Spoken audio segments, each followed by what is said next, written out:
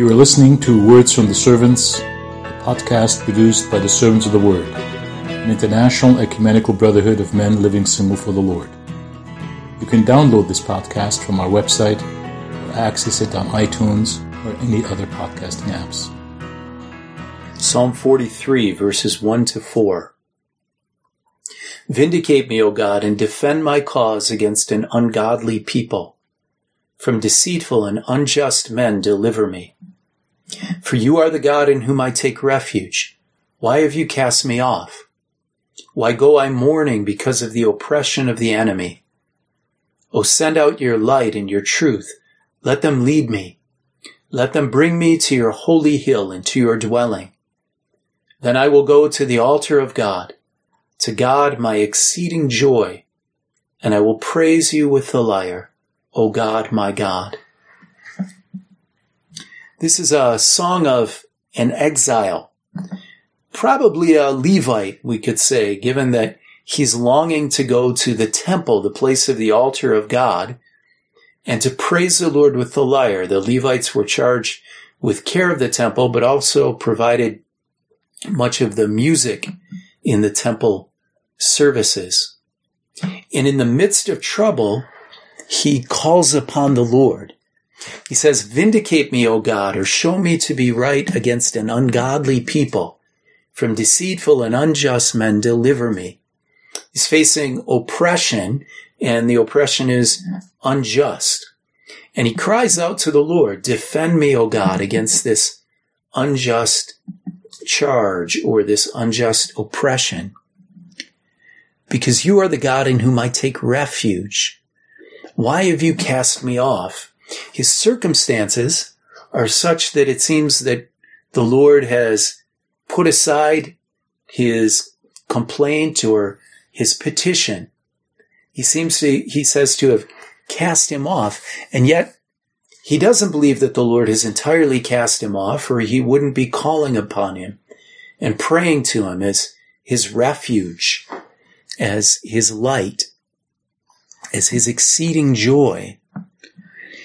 So he expresses in the midst of this, even in the face of calling out to the Lord, you seem to have cast me off, faith that God, his refuge and his vindicator, will in fact hear him.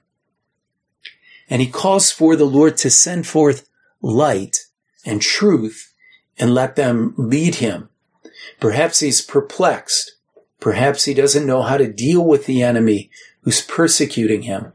What will make things worse and what could make things better? As Jehoshaphat says at one point, O God, we do not know what to do, but our eyes are upon you.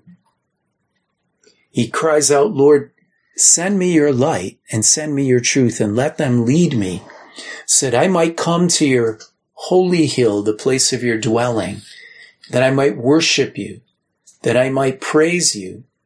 And he expresses in the midst of this not just a desire for escape from difficult circumstances, but a desire for God's presence. This is a psalm of longing.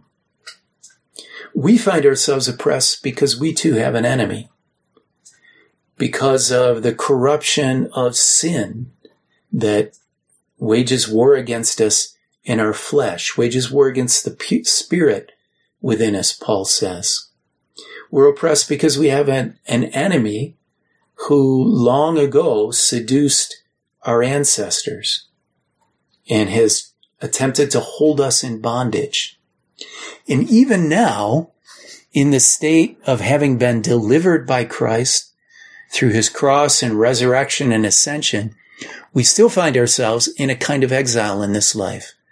And so this is our prayer as well.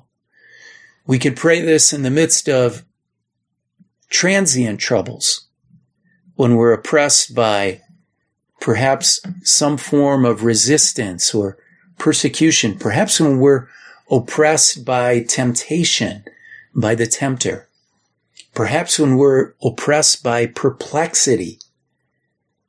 We can call upon the Lord in our longing for the final presence of God, in our longing for the day when we will see him face to face, applying it in our present circumstances, but also applying it to our life as a whole. Oh God, send out your light and your truth and let them lead me to heaven. This podcast was produced by the Servants of the Word, a brotherhood of celibate men that is part of the Sword of the Spirit, an international ecumenical network of covenant communities. For similar and other content, visit us on servantsoftheword.org.